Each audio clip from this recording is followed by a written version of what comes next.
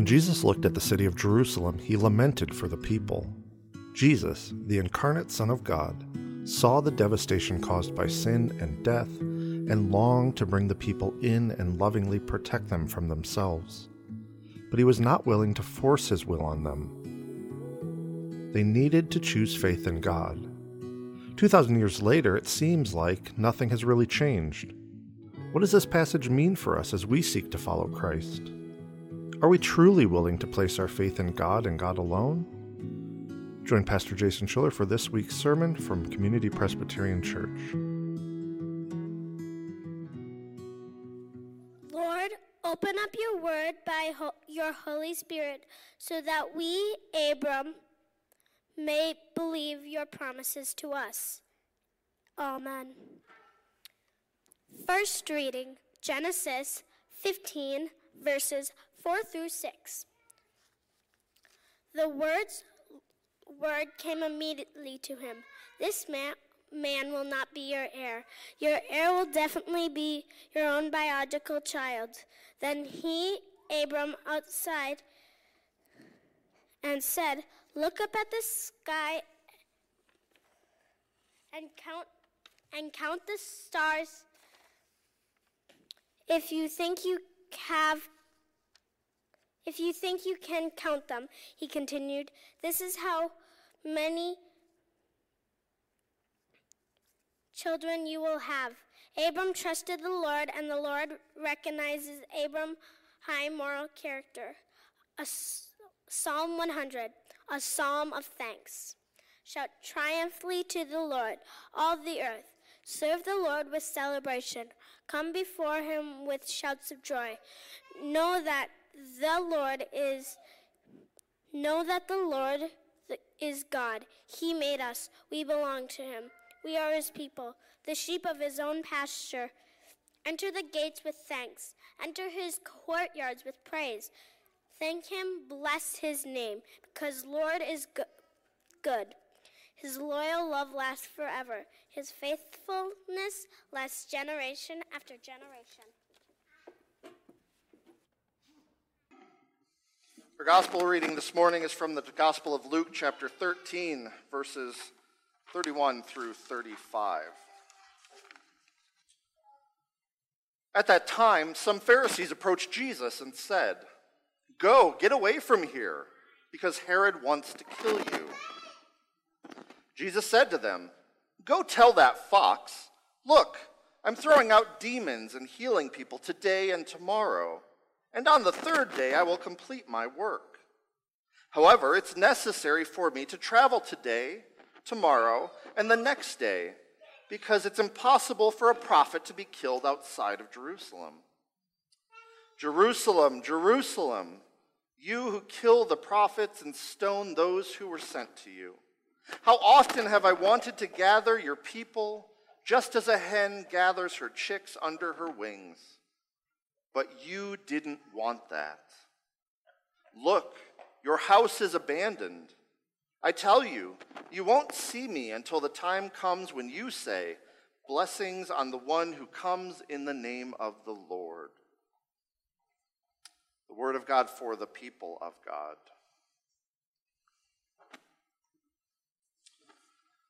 By every measurable standard, the people of Israel had failed. They had failed to live up to their part of the covenant with God. They had failed to be faithful. They had failed to be righteous. They had failed to put their trust fully in God. That's the scene Jesus comes into in Jerusalem. By all outward appearance, they were living devout lives. They had the temple, which was this massive complex, the representative place of where God meets them. They tried day in and day out to follow the law. to follow all of the kosher laws, cleanliness laws. They tried desperately to be seen as righteous by those in leadership in the temple. They wanted to avoid at all costs ever being cast out from the synagogue or being told that they were not clean. But what had happened over 1,000 years or more, since Moses was given the law, what had happened is what God had intended the law to do had been changed into a structure that weighed the people down. There was no freedom in the law, only burden. Can you imagine for 1 minute how much of your day would be consumed by trying not to break 613 different laws every single day? If you add the Sabbath to that and all the extra Sabbath laws and the laws on Passover, it is all-consuming. Every ounce of your day is spent worrying about remaining righteous and not breaking the law. But as I read Exodus and as I read how the law was given, that's not what God intended. The law was not given to burden the people to the point they were. It was given as a way to structure their society so that everyone had a place. So that they were safe from food poisoning and the things that would make them sick. So that they could focus their lives on worshiping God. That was supposed to be the point of their lives, worshiping God. That's not what Jesus saw in Jerusalem. What Jesus saw was a human system that had replaced what God had given, that oppressed the people. You had some in power abusing their power, abusing their place, and making life as hard as it could be. And life was plenty difficult in their time.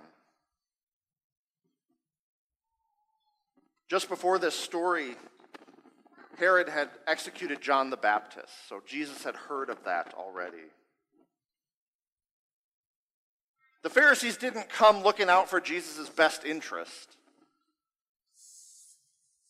but they tried to get him to go away out of fear of Herod. Look what he did to John the Baptist. He was a prophet. Aren't you afraid that you're next?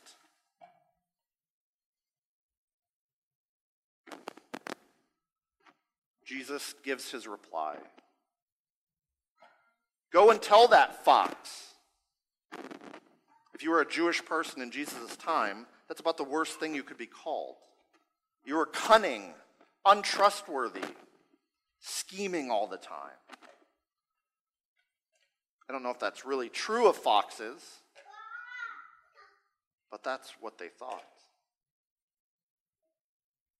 Herod was the king over Jerusalem and kind of Israel, but not a real king, not like King David was.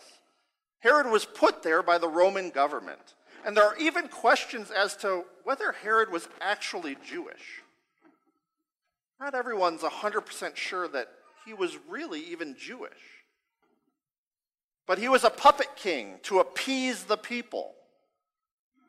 And he served at the pleasure of the Roman government. And by all accounts, he used his position to enrich himself. Does that sound familiar in any way, shape, or form to anyone here?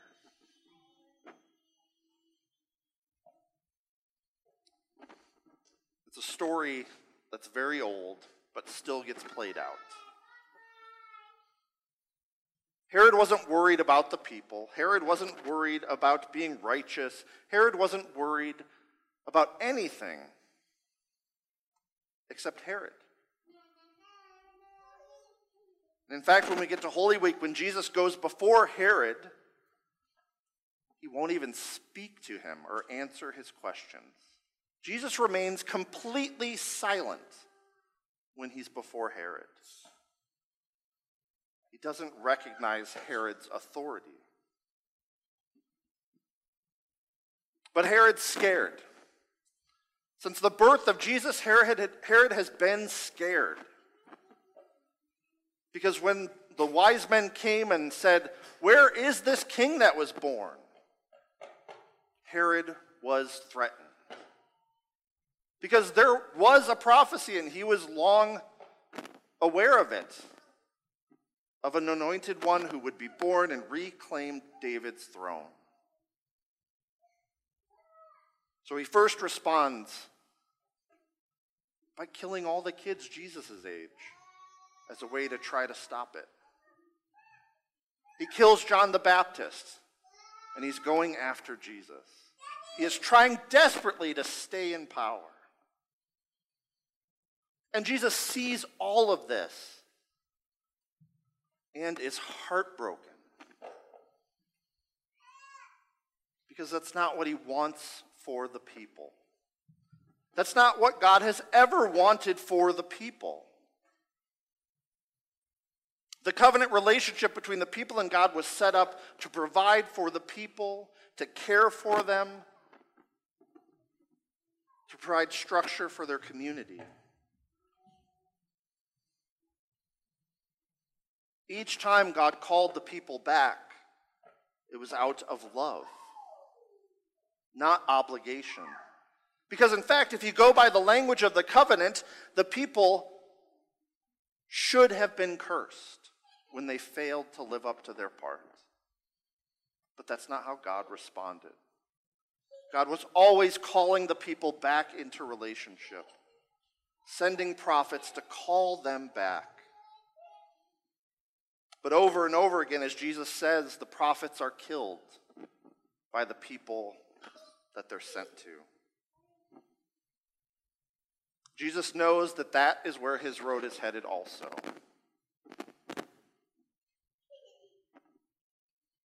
When I was reading the story at the end of last week, it's kind of one I forgot about.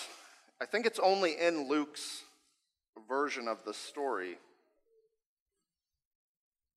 Matthew might mention it. But when I read this, I couldn't help but see parallels to our world today. Because in fact, the more I study the Bible and the more I study the span of kind of human interaction with God, we don't really change that much. Go back to the book of Judges, and kind of God had provided these wise leaders to handle disagreements among the community. But the people saw the kingdoms around them and said, "This isn't good enough. We want a king." God said, "No, you don't. You don't want a king. Because you know what they're going to do? They're going to take your best stuff. They're going to send your kids off to war. They're going to enrich themselves. You don't want a king." And the people said, yeah, we want a king. So God provided one. And it was not good for the people. That never changed. What people wanted never changed. When Jesus comes onto the scene as the anointed one, as the Messiah, he comes with a bunch of expectations of a king who would come with strength and power and might, who would raise up an army, who would wage war against the oppressors and free the people once and for all.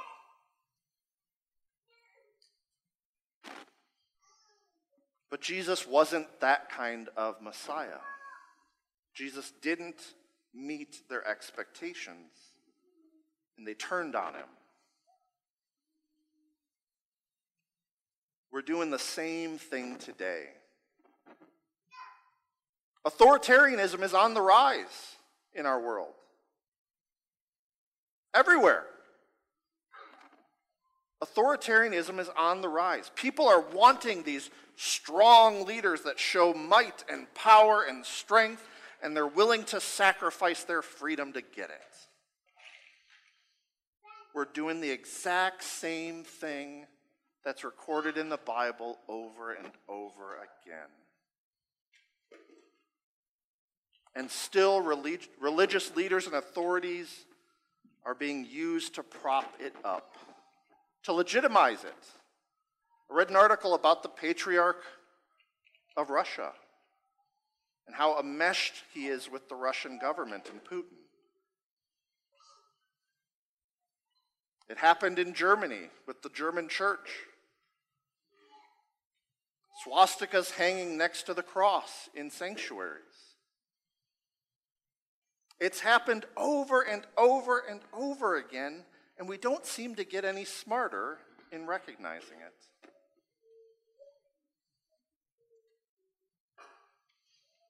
Jesus wept for the people because what he wanted for them more than anything was to bring them in, to care for them. But the people rejected him. They didn't want that. That was weakness. They wanted strength. They wanted war. They wanted revenge. They wanted to make the Romans hurt like they've been hurt. They wanted to punish. They didn't want forgiveness. They didn't want grace. We do the same things.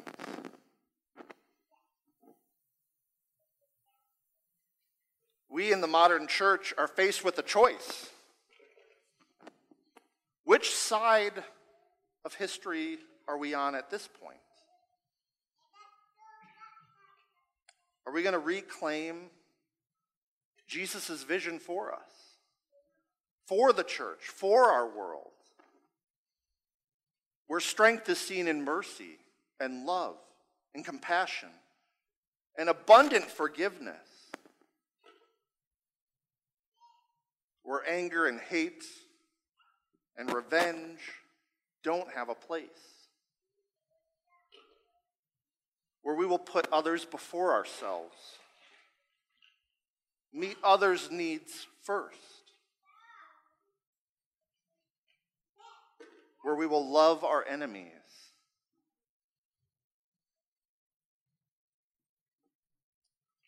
It's the same choice people have had over millennia. We are called to be different.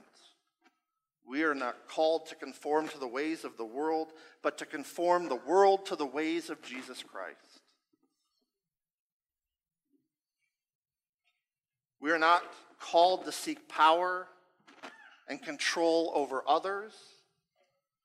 We are called to show our power by serving others, by giving up our power in the service of others. Jesus said the first must be last.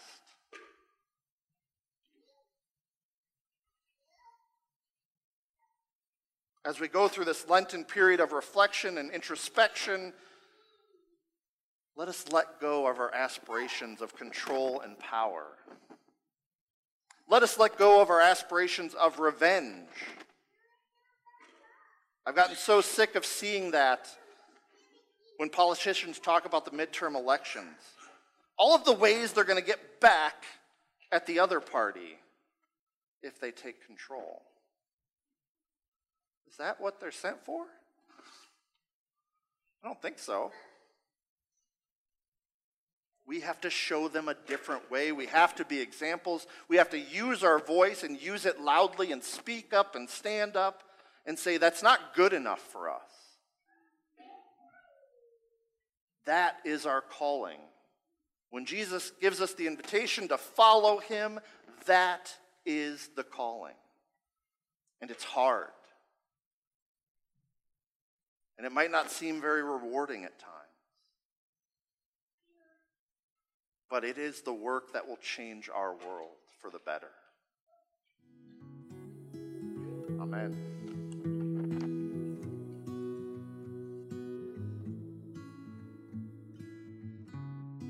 Thank you for listening to this week's sermon from Community Presbyterian Church in Grand Rapids, Minnesota.